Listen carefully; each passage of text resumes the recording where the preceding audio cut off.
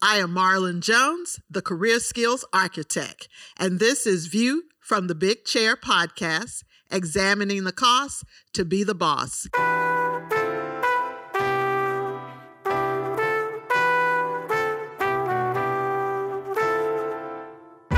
The purpose of this podcast is to share information with students in sports administration programs and with young professionals and those who are underemployed in sports administration. We talk with guests who sit in the big chair, those persons who are directors of athletics, who are head coaches, commissioners, or directors of different areas within athletic administration. We learn from their journey, and we also learn what skill sets they look for when they are hiring for positions so that you know how to prepare so that you can get to your own big chair. Today, my guest is broadcaster Sam Crenshaw. And Sam's relationship dates back to in the 90s when we both were in Greensboro, North Carolina, and I worked at North Carolina A&T State University. Sam, thank you so much for taking time to join us. Thanks so much. Always great to talk with you. Great to see you. Please tell our listeners when and how you developed your love for sports. My goodness, it was just growing up, playing everything I could, and then I had a father who loved sports and just felt like I should be exposed to them. Just taking me to see things. It's one thing to play a sport. It's different to get the chance to go and see things. So I'm a native of Birmingham, Alabama, and not a major league city. But when major league things would come to town, we would always go to see it. No pro football team at the time, but when they played an exhibition game, we went and really went to that exhibition game because it was the Buffalo Bills against the New York Jets. And a guy named O.J. Simpson was a rookie on that team. We watched him on TV every Saturday, but he was out on the West Coast. He was playing for Southern Cal. Where here he was in Birmingham, Alabama. No way we were going to miss that. Birmingham was a minor league baseball town, and a guy named Reggie Jackson played his minor league baseball there. So we always went to see him until the A's came to play an exhibition game, and they took him away the next day. And we know how the rest of the things went for him from that point on. So, just being exposed to it and moving to Atlanta at the time that we did, I was in high school. I had a chance to see people who looked like me doing what I aspired to do. I didn't see that in Birmingham. So it's true, as they say, seeing is believing. Seeing some people doing the things that you dreamed about doing and getting a chance to meet them and seeing that it's possible. That's the thing that made me really go into the direction that I've gone into for a career for most of my adult life. Well, all of my adult life, really. Yeah, representation really does matter. You need to see people doing things in order for you to be able to aspire to do them. So walk our listeners through your professional career.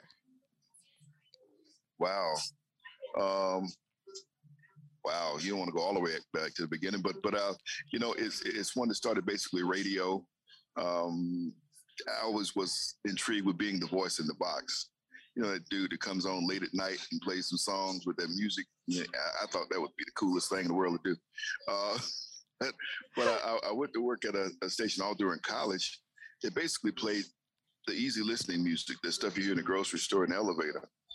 And while that's not popular, it got me under the roof of WSB Radio here in town, which is also WSB TV, two of the oldest broadcast entities in the Southeast. And I had a chance to get around people and meet them and hear their stories. And people took the time to invest that in me and help me decide what I wanted to do. So I started out on this path to work in front of a camera, behind the scenes for a while within the CBS station here in Atlanta. Got a chance to go to Augusta, Georgia, and worked for 5 years there and covered this thing called the Masters that everybody's going crazy about this week. No, Tiger Woods hadn't arrived there yet.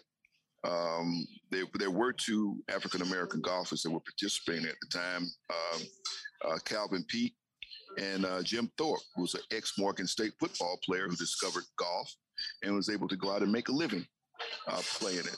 Those guys came into the sport different ways than the ones that come in today. And Tiger Woods is the big story, but I've been reminding people this year for the first time, there are 3 African-American golfers participating in the Masters. Nobody's mentioning that story. Everybody's talking a lot about Tiger, and Tiger deserves it. My goodness, this time last year he was in a bed. He couldn't get out of bed. But there are 2, and people asked a number of years ago, Tiger, where are the black golfers? You know, like he's been an influence. Where are they? The people asked him at Augusta. And he said that they're coming. They're slowly on their way. You're going to see some play at different levels. Not everybody's going to be a Tiger Woods. My goodness, don't put that pressure on them. But there are 2, and one is from North Carolina. Harold Varner III attended East Carolina, is playing there this week. And Cameron Champ, a young man who played out of Texas A&M. All 3 are playing this week, and I think it's something very noteworthy. So I will live and work there for 5 years, and then I get my chance to come to Greensboro, which was just tremendous for me to work at WFMY and to get with Philip McAlpin for a time host a program called Black College Sports Today, which I do have a passion for telling the stories of HBCUs. And I'm so excited to see the time come around when HBCUs are getting their much-deserved attention and some funds and some money. And maybe it took somebody like Deion Sanders with his platform, and you know, he doesn't need the money, and so that makes him kind of dangerous to some people, which I like.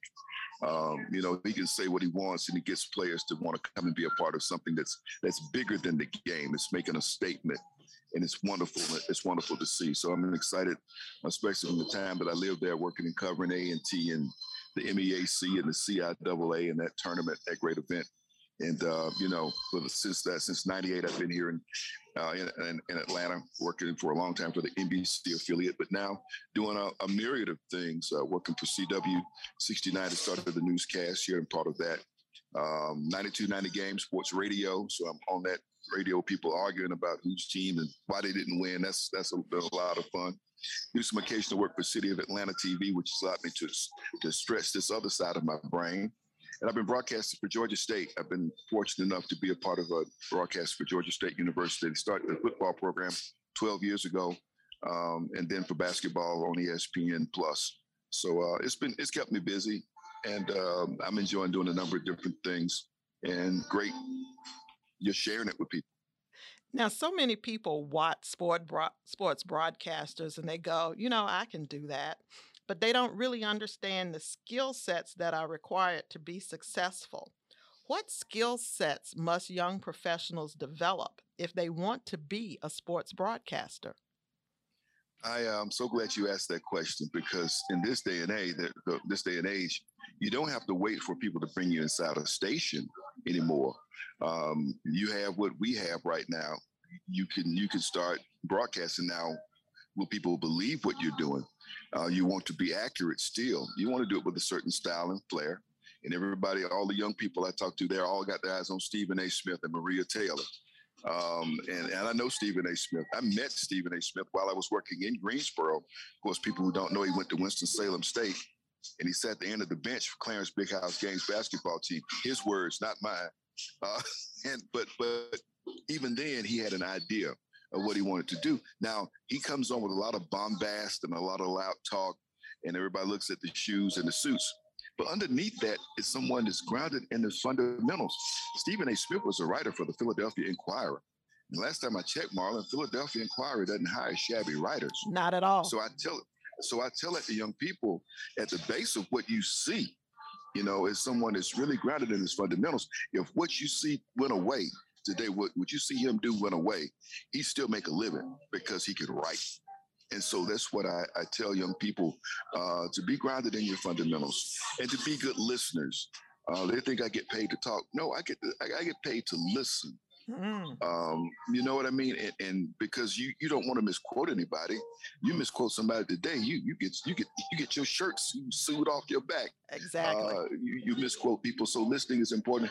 And also when you listen, you hear that story within the story. I can't tell you how many times I went into a story seeking one thing, and by listening to a response, it took the story in a completely different direction, and the story was better. So I would say the fundamentals of writing and listening, being a good listener, a big part of whatever part of this you want to get it to, be it print, be it electronic, digital, whatever part you decide you want to pursue.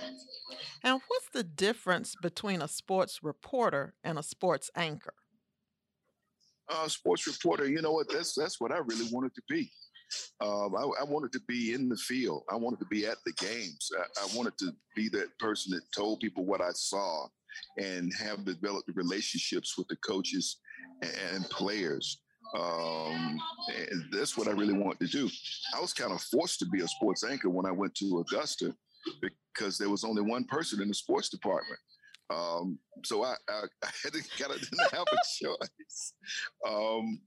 But that's what I wanted to do and shine the spotlight some places where maybe the spotlight wasn't being shined, especially in the minority community, where people say that the media only comes to show bad things. I love covering sports with our young people in those communities because it's showing our young people at their best. And I think if we show them doing good things, positive things, even if they're just at the game with their faces painted, they may not be playing on a team. But if they're doing that and it's a positive thing, why not report that and shine that spotlight, on those young people, and let them know that it is a good thing. Now, So, I Sam, mean, that's. Mhm. you mentioned covering minorities, and during the NCAA tournament, they had a very interesting commercial, which no picture, and it was say, but they had the audio of a women's championship game, and they were saying that women make up 40% of the NCAA student athletes, but usually they only get 2% of the coverage on TV and radio.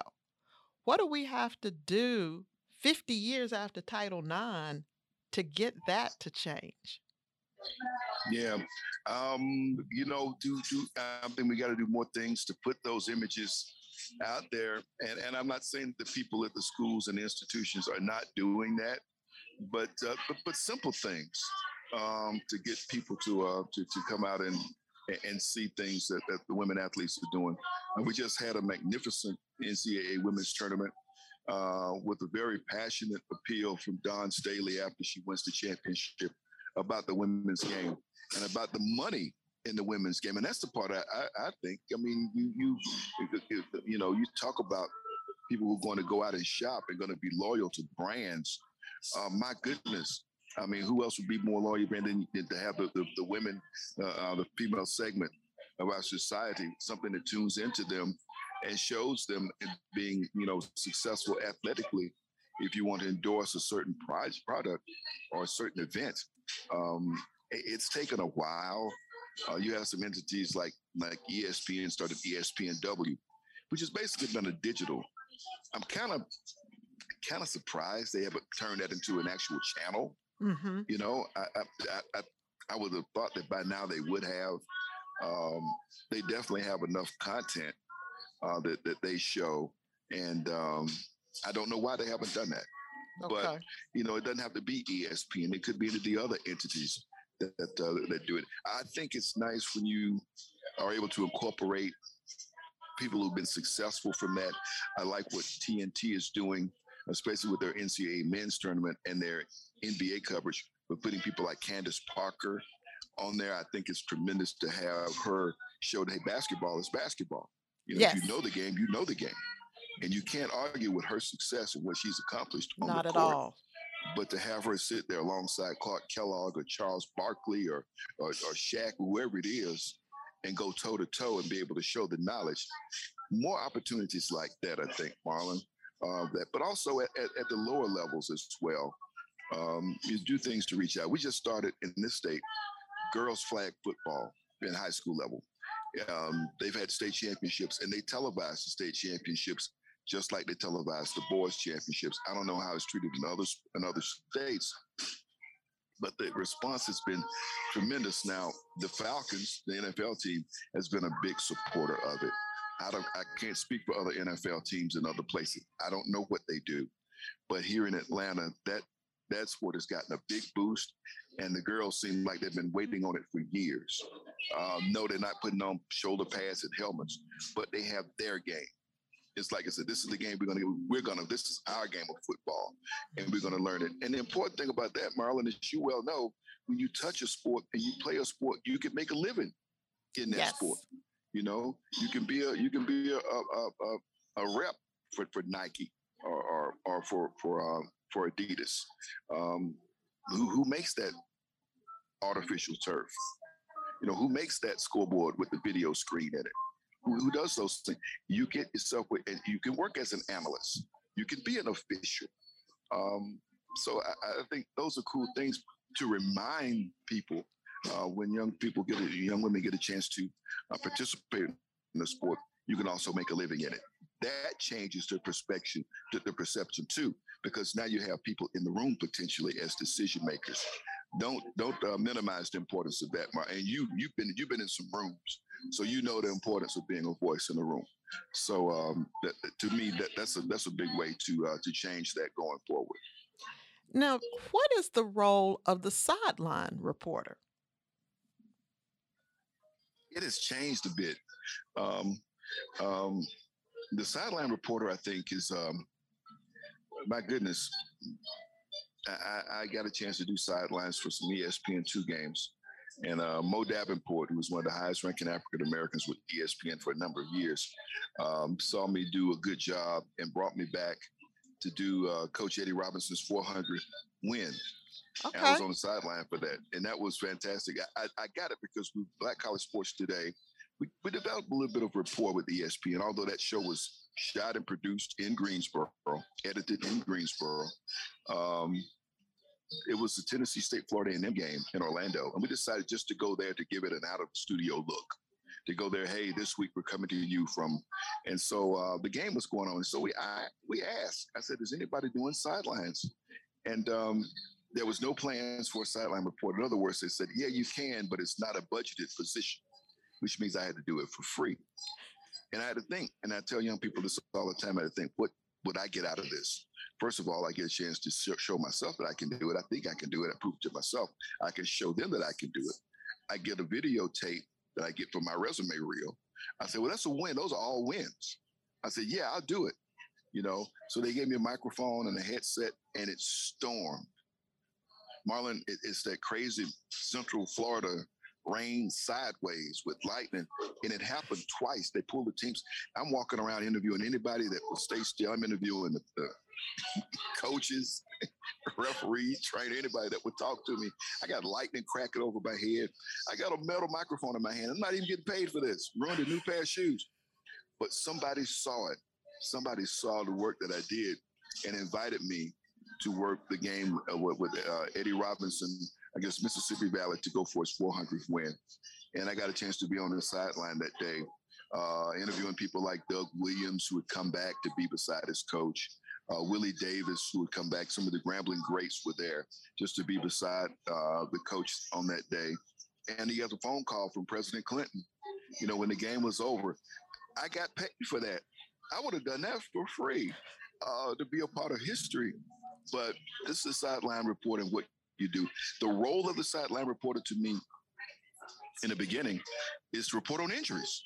That's the original reason for a sideline reporter. It has changed a lot over the years, but that's the thing I always did because I think that's the basic fundamental reason that you are there. So my main thing was to get to know the head trainer for both teams. So if somebody was injured and they saw me coming, they knew what I was coming for, and they could tell me what the injury was, if they will be returning to the game, if they were done for the day. That's to me the basic reason for a sideline reporter. Yeah, you may have some other things that you may bring, and you listen. You listen for what you hear that you can pass along. I've done it for college and I've done it for pros. At pros, they don't want you quoting stuff verbatim. I did it sidelines for the Falcons for a number of years. And so I had to paraphrase things that I heard on the sideline. I couldn't say exactly what I quoted, what a coach may have quoted on the sideline. So I've worked, and I still do sidelines now for Georgia State Radio. You get your interview with your coach at halftime, going in. At the end of the game, you get your interview with a top star player or coach afterwards. But to me, your basic fundamental reason is there is to watch as things change. If a certain player is gone, to be treated who is the next player getting up and warming up that may go into the game. If you know a little bit of the background of them, and that's what I do now. I try to tell stories. I go to practice during the week. I talk with an assistant coach. Tell me something that's going on with a couple of the guys that have been improving over the last few games, and they give me some quotes. That's the kind of stuff that I do with sideline reporting these days. But it's turned into something totally different. It's turned into a fashion show. It's kind of turned into a job that you mostly see women do in one of the sports. And that's been another way that the women have found their way into college and professional sports broadcasting. But I think the basic thing to me is to be aware, to be a reporter on the game, on injuries, and any changes that take place during the course of the game. Now, listeners, I hope you caught that by volunteering to do a job, he was able to turn that into a paid position later. So sometimes you do have to volunteer early in your career in order to be able to use that to your advantage to show somebody that you can actually do the job and they'll hire you later. Now, Sam, what does a producer do for a broadcast? Producers kind of lay out the plan. You may want to call it a run. We call it a rundown, as a producer kind of does, and what the elements will be for the rundown for the event and how you want to build it. If you're doing a rundown for a football game broadcast, well, you're going to plug it from the top. You're opening. You're going to come out with either you're going to come out with the person on the sideline or maybe with your play-by-play and analyst. And that's usually how most games start. Your play-by-play analyst people, you're going to welcome the people in, tell people where you are, tell people who's playing each other. Here's my broadcast partner. And they'll have something that they will share about a certain player on the team. Let's look at some of the top players we're going to watch today. That'll be the next thing you say. Let's look at the record, the matchup between these teams. How many times have they faced before? Those type things. You maybe send it down to the person on the sideline. They may have some type of fact that they pass along. And by the time you pass those things along, ball's ready to go up in the air. They're ready to get started. You line up certain things. Okay, here's your starting lineups. They come down with those things with the graphics. Who are the first five guys on basketball or who your offense is on football. When the ball goes over to the other side, you do the same thing for that side. That's kind of what the producer lines up. The rest of the time, you have certain things you want to interject that you would pre-produce, as we like to say. If the coaches have a backstory, if they used to be teammates, or if they used to be assistants on the same coaching staff, if there's a relationship between the two of them, you might do that. If there are family ties, you got a cousin on one team, on a cousin on the other team, or anything like that you may have. You build those things in, and at certain times you interject them. But the rest of the time, as far as the game, you kind of let the game play out and just tell the story of the game. But to me, that's what a producer kind of does in the position of a live broadcast. You have certain elements you want to make sure and get in at the top. And then if there's anything you have to do special, when you go to your commercial breaks, if you do a live commercial spot, make sure the person has that and knows when to read it at a certain time. But that's kind of what your producer does. So it sounds like it requires a lot of research and attention to detail. Yes, it does. You don't want to overlook anything. You want to make sure you got you're dotting your I's and cross your T's. And the work starts on that early in the week. I never forget back in the day, back when I was still working in Greensboro and get a chance to work in the ESPN game. They would on like Wednesday, I would get this big thick envelope that would come to my apartment, and it would have every newspaper clipping or everything, a copy of it for both teams. So I would have things to study. Now you can just go online for those things now. It's amazing how that changed. But they would send this massive envelope, and then you would scan through certain things and get your highlighter, pick out certain facts and things you think would be nice to pass along during the game. But they would supply you with everything you would need to be knowledgeable about the games. And it does require some weekly preparation, but people get the hang of it and do it. One football game a week. Some people may do 2 basketball games a week. You may do a game on a Tuesday or Wednesday and come back and do another one on a Saturday or a Sunday. um, as far as producing or even broadcast them. So that's that's kind of the way you set things up. To me, I enjoy the element of the live broadcast. The preparation for it's different. I mean, I've worked in doing the 6 o'clock news, and you kind of know how that's going to go every day, unless if you have something breaking or something urgent. You kind of know how that's going to go every day. But the live sports broadcast, the unpredictability and the spontaneity, that's I'll always love doing that. So, for young professionals, which do you think is harder to break into, reporting or producing? Um, Probably reporting, maybe harder to break into producing, and then one can lead to the other if you want to use one. I know a lot of people who use producing because once again we're talking about writing. So a lot of people will start as a producer, and if they see an opportunity to move into the other lane, you know, they'll do it as far as reporting. Um, in this day and time, I think it's helpful to be able to do a little bit of all of it. Um, because the person now is more or less called an MMJ, as we call it, a multimedia journalist. And that's what a multimedia journalist can do. We used to call it one man band back in the day, but they got a nice, souped up, sophisticated term for the young folk come out of school. Now you're an MMJ. Basically, it means they're going to give you a little car, they're going to give you a little small camera, and you're going to have a laptop. And you're going to go out and shoot your story. You're going to do the interview. You're going to shoot it. You're going to come to somewhere like I am now with free Wi-Fi. You're going to write it and edit it and push a button and send it to the station. That's how the business has changed. The reporter doesn't always get to work with a separate camera person these days. And because that's what the young people are learning in school. That's second nature to them right now. Is the electronics and just how to do those things. You got one of these. Some people tell you got one of these. You got everything you need. You can do everything you need within that, including edit.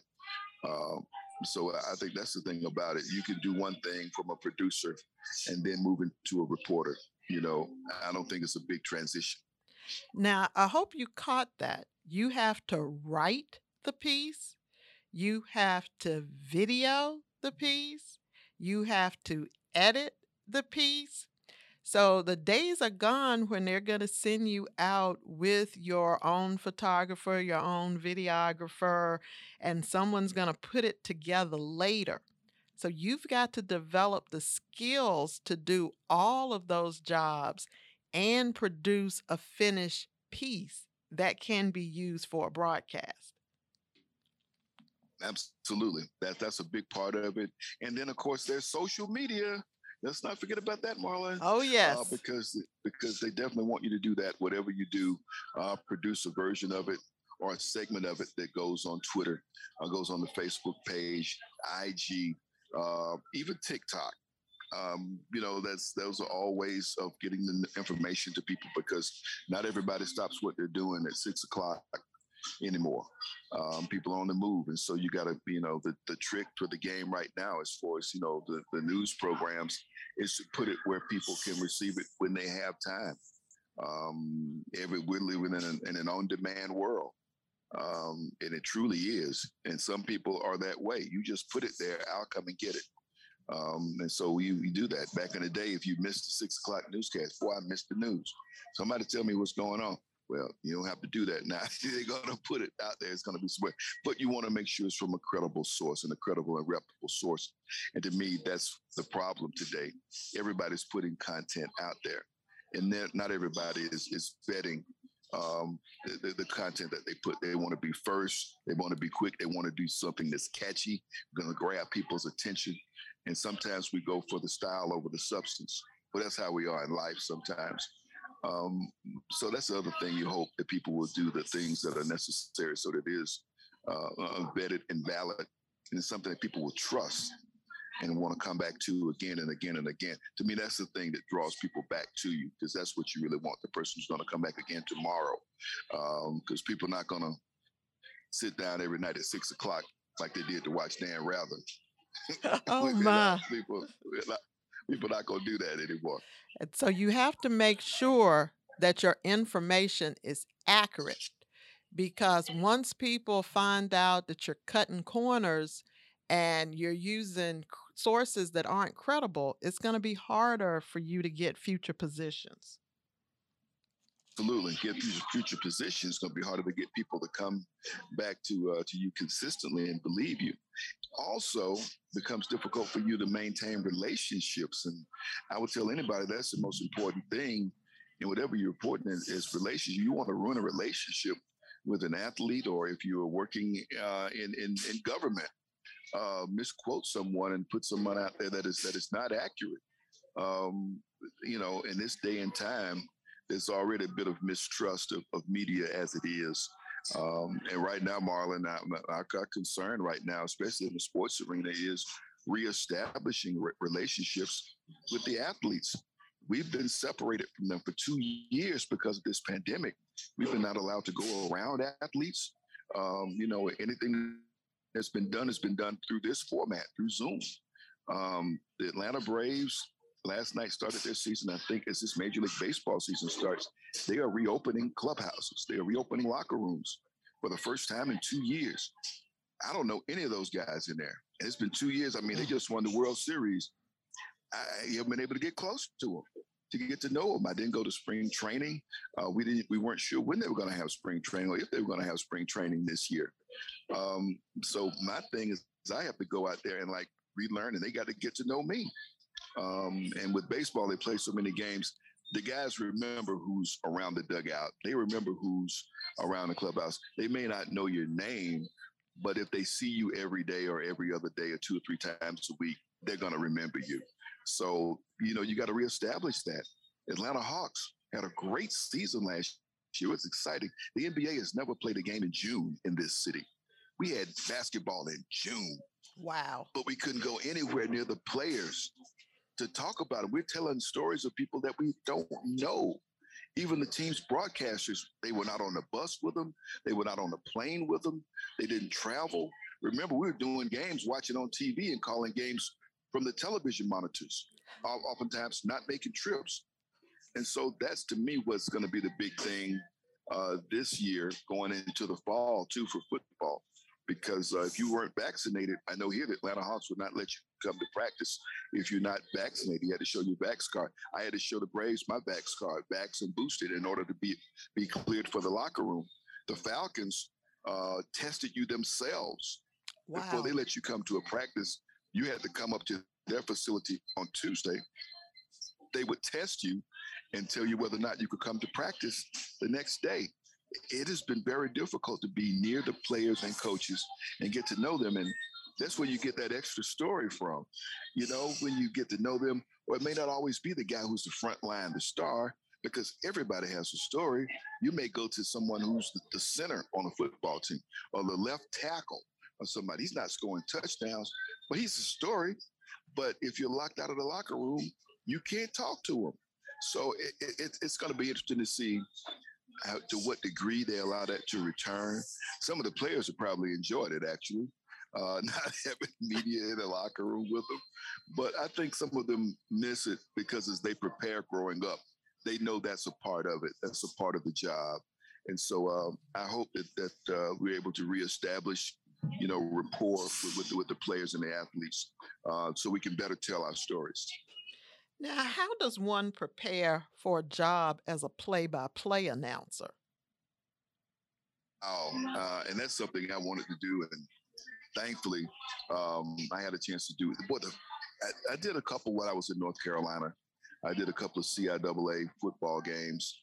And then I was set to do a sideline for Vanderbilt against Georgia. And about midweek, the guy who was supposed to do the game bailed on ESPN. He had something else came up. And Mo Davenport, who I mentioned earlier, says, "Do you think you can call this game?" And, having lived in Georgia growing up, I knew about Georgia. I didn't know hardly anything about Vanderbilt. Who knows about Vanderbilt football? Nobody. But it was the game. And I was working with Mike Golick, who for the longest time did the show Mike and Mike in the morning, and just it was amazing the things that they do to get you prepared. You get the big envelope full of things, and I had a short window of time to prepare to do play-by-play. you put together, to me, you put together a sheet with the positions, with the players on the positions, and the numbers and the names, so that when a play happens, you can point to that person. And you fill that sheet in with different information, hometown, weight, height, hometown, if they're senior, junior class, if there's any type designation, preseason, all conference, anything like that, and any other fact you find out about them. Father played for Vanderbilt, or whatever. Those are other things you can just point out during the course of the game. So that's what I like to do with that. You make it a flip card. You flip it on one side, you got offense and defense. Flip it on the other side, and it's lined up the other way. I like to do that myself. Some people like to just have it pre-produced, send it out to a print shop or whatnot. I like to write it in myself because it gives me a chance to learn the connection about the players. It's my way that I learn when I call a game. And usually you have a spotter who sits there beside you, and they will point to a certain player, whoever makes the defensive play, because you got your eye on where the ball's going. The quarterback throws and completes the pass to the wide receiver, or who makes that stop. He points to that number, and you just call the number that the spotter points for you. And it's a timing thing too, because if you have a color person with you, you want to say so much and then back up and give them time to say what they're going to say before the next play starts. So it's a timing thing. And working with Mike Golick that first night, it's an SEC game, first of all, so ESPN2. So it's a big deal to call play-by-play on an SEC football game. And on Monday, you had no idea you're going to do it. And by Thursday, and I had to work in Greensboro on Friday, they flew me into Nashville Saturday morning for a Saturday night game. And I got all my stuff up there, and I just recall something that I heard someone say, a man who has now passed away named Frank Chukinian, who I remember from my days in Augusta, was the executive producer of CBS Sports. He loved Pat Summerall because he said Pat Summerall could say the most with the fewest words. Emmitt Smith, left side, pick up a 3, second down. And then John Madden comes in with a, watch this guy, boom, watch this guy, boom. That was their routine, right? And so I said, you know what? I'm going to try this. I'm going to try to say as much as I can with the fewest words. And Mike Golick, his style was like Madden. So it was like shooting fish in a barrel. I just said the basic thing that happened, shut up and let Golick just have fun with the replay. And by that time, the team's back up to the line for the next play. I got so many compliments on doing that first play-by-play game. It was just, remarkable. It couldn't have gone any better to me, to do that. And so I've had some more opportunities to do some. When the Celebration Bowl started for the first 3 years, I did play-by-play for the national radio broadcast, which I really, really took a lot of pride in. An HBCU bowl game where the teams have $1 million payout. That game sold out this year, of course, with Jackson State coming here to Atlanta. But to have done that in the first year, North Carolina A&T has been so dominant in that game. And it pains me. It makes me sad to think that while they're joining another conference, it takes them away from having an opportunity to play in that game that's going to get so much more visibility right now with the rise of Jackson State and Eddie George, Tennessee State, when I think they're looking to join the SWAC maybe next year. That would be great. It would be great. It's a tremendous time for HBCU athletics, and A&T and Hampton made their move, but at the minute they made their move, HBCUs moved. It's a different day now for HBCU athletics than it was when they made those decisions, and the powers that be have done what they've had to do as far as that goes. But that's to me how you get prepared for doing play-by-play, and I enjoy that. Is there any difference in your preparation for a radio broadcast as opposed to a television broadcast? So glad you asked that. Absolutely. Because the main thing, but going back to Frank Chukinian, the reason why he liked Emmitt Smith saying, was liking Pat Summerall saying so few words, is that people can see it. It's TV. People can see it. You don't have to explain or describe every speck of grass. People can see it. Radio is different. You have to paint the picture. And so, I've enjoyed getting a chance to call radio because it challenges you a different way. Before the game starts, you're going to describe the uniforms. You're going to say, here comes A&T. They have on their gold jerseys with blue pants with white trim, with their blue helmets with the gold A. And here comes, Alcorn State. They're coming in with their purple pants, with their white jerseys, with their gold helmet. That seems like a little thing to do, but for radio, that is the difference. You paint the picture. You describe the crowd. You describe the atmosphere. If it's rain is falling or whatever, you have to be very descriptive with radio because you are describing it for an audience that cannot see. So yeah, you shift again. You're still telling them who, what, when, where, why, but you're doing it in a different way because the visual you're having to describe rather than people see for themselves. What types of training do you suggest for young professionals to make them more competitive for broadcasting jobs? Oh my goodness. Go that extra mile. And with sports, I always say be prepared to do that thing that nobody expects you to do, or be knowledgeable about that thing that no one expects you to be knowledgeable about. The Masters is going on this week. I've covered that event 21 times. I love covering that. Now, most people would see me walk through the door and say, hey, I'm a sports reporter, I'm a sports broadcaster.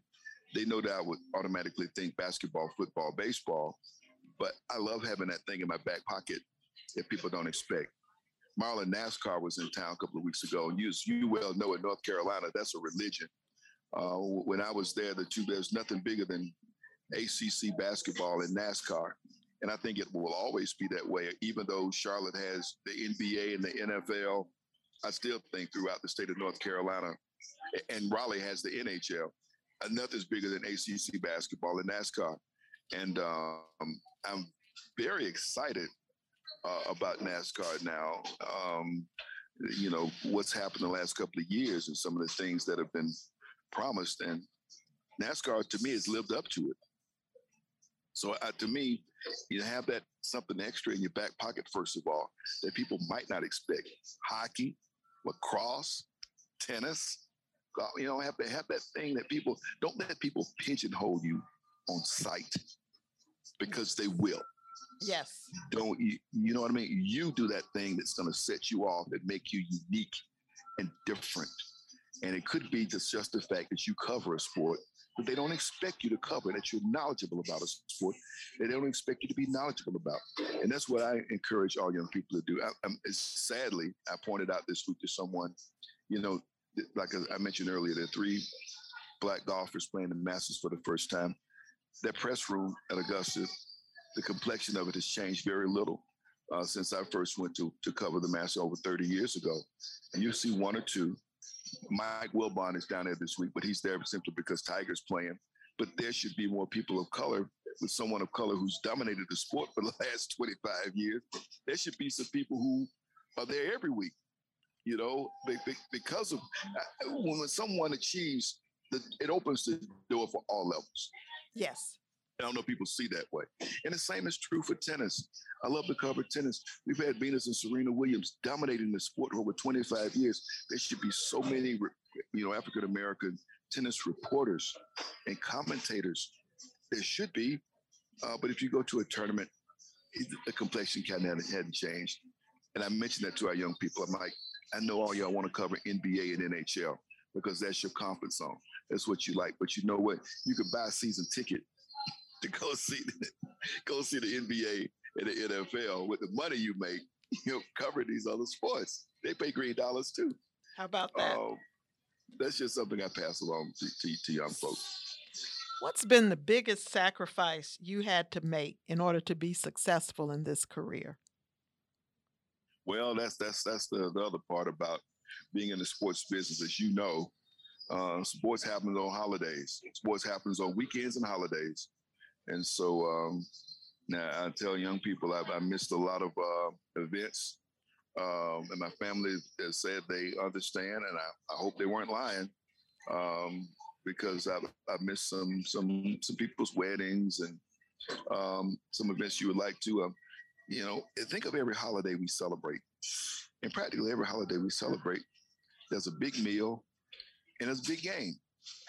from New Year's Day, to Memorial Day, to, 4th of July, to Labor Day, to Thanksgiving Day, to Christmas Day. All of those days, we sat around either around a grill or around a big table to eat, and the game's on. That means you probably gonna be working. And so that's the other side of telling be ready. In weekends, we talk about sports during the week, but weekends are actually when sports happen. So I've geared myself to it, especially during football season. That's been basically life. Friday night high school football is just so big, and we did a great show, myself and Mike Hogwood, up in Greensboro on Friday nights.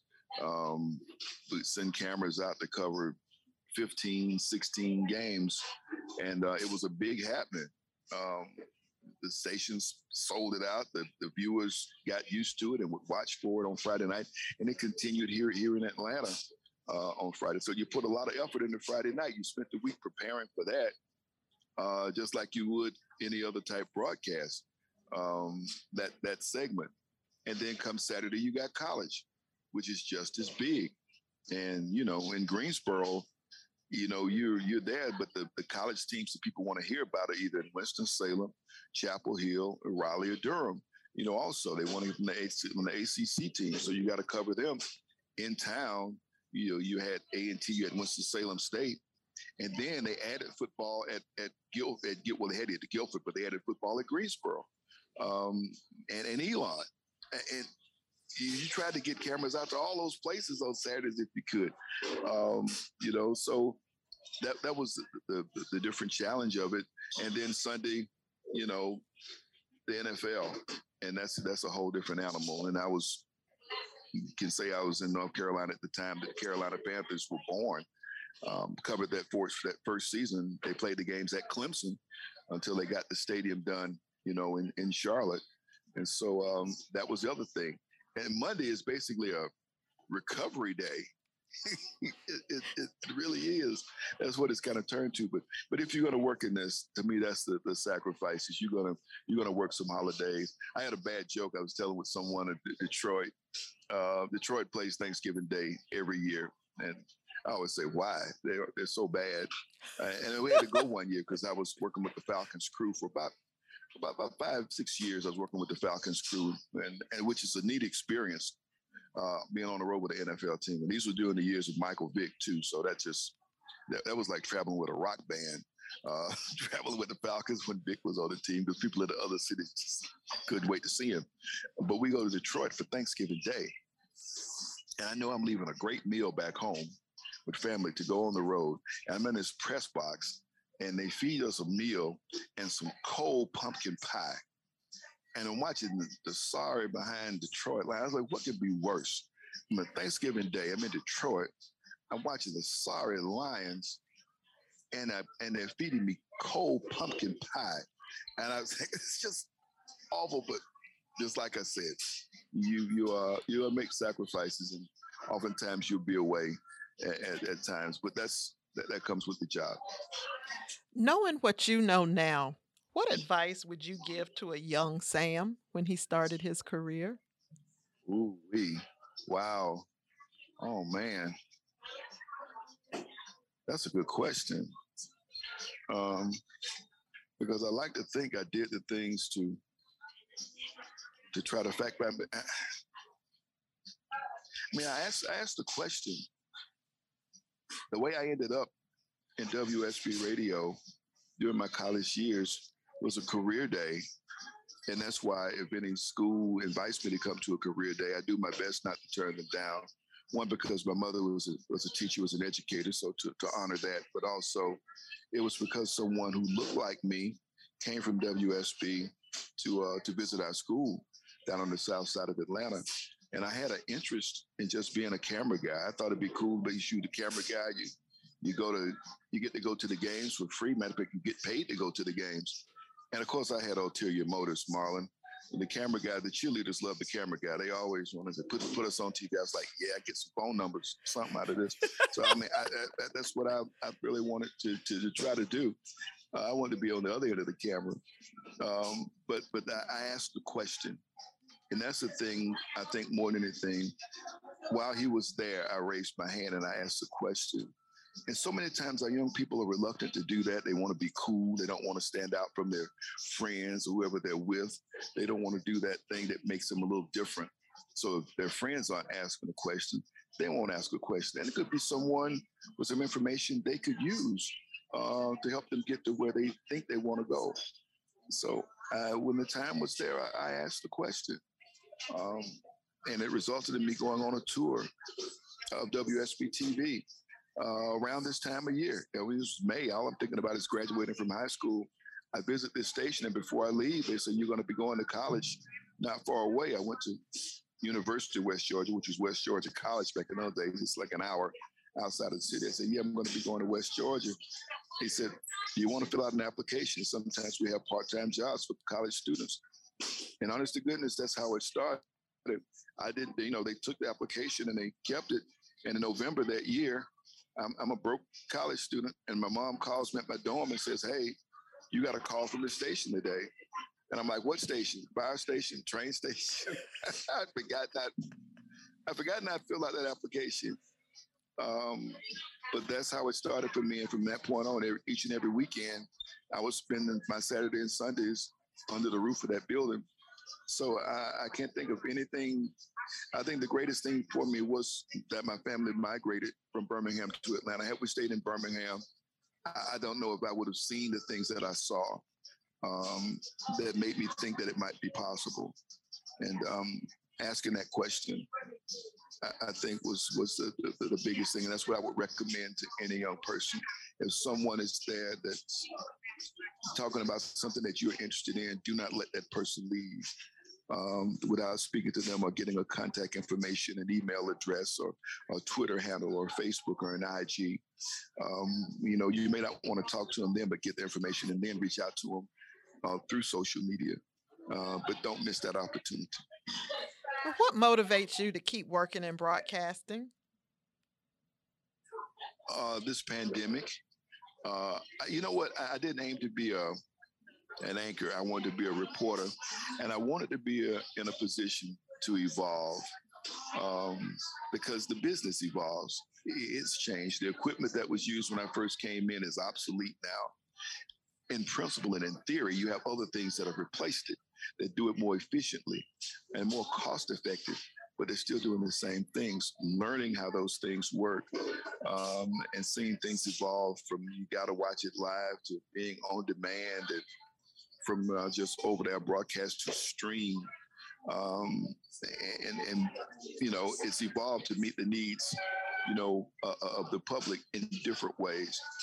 So I think, first of all, I felt like I was getting into something that I could spend a lifetime learning and improving on in different ways. But thanks to this pandemic, my goodness, I don't know when I will stop doing this, because thanks to like platforms that we're using right now, if I want to do an interview with someone, they have 5 minutes on a laptop, I got a story. And the way it's produced and put together, the public has totally been receptive to it. You kind of haven't had a choice. Um, People have set up studios in their home, even people from local TV. I asked the lady once, I said, "So what do you think of the way the news is doing now? People are at their houses." And she says, "I think it's a little bit better." She said, it made them seem like, I guess, your next door neighbor, a regular human being, and you didn't know if the cat was going to jump up in their lap, or if the kid was going to unplug the light, or while they were on. We all have become fans of reality TV in one way or the other. So I guess that it gave it a little bit of that feel. So considering where we are, the newscast that I work with now, Marla, with the CW station, which is owned by CBS Network, I'm going to be sitting at a meeting with CBS executives next week as they look to develop this news project that started right before the pandemic. I record a sports segment. That's about 3 minutes worth of sports. And, if you watch your local news these days, they've really diminished the time they give to sports these days. They feel like people are looking other places for their sports information, which I regret. Obviously, that's been something I've been passionate about. But to me, it forces us to be more storytellers than just highlights. If people want to see highlights, you can find that all over the place. The difference is the stories, and that goes back to being back in the locker rooms that we're able to do. So that's the main thing I would say. Because of the way we're doing things now, I record my segment. The news and weather people doing a newscast for Atlanta, the news and weather people are in Dallas, Texas. They're not even in town. We got 2 reporters in Atlanta.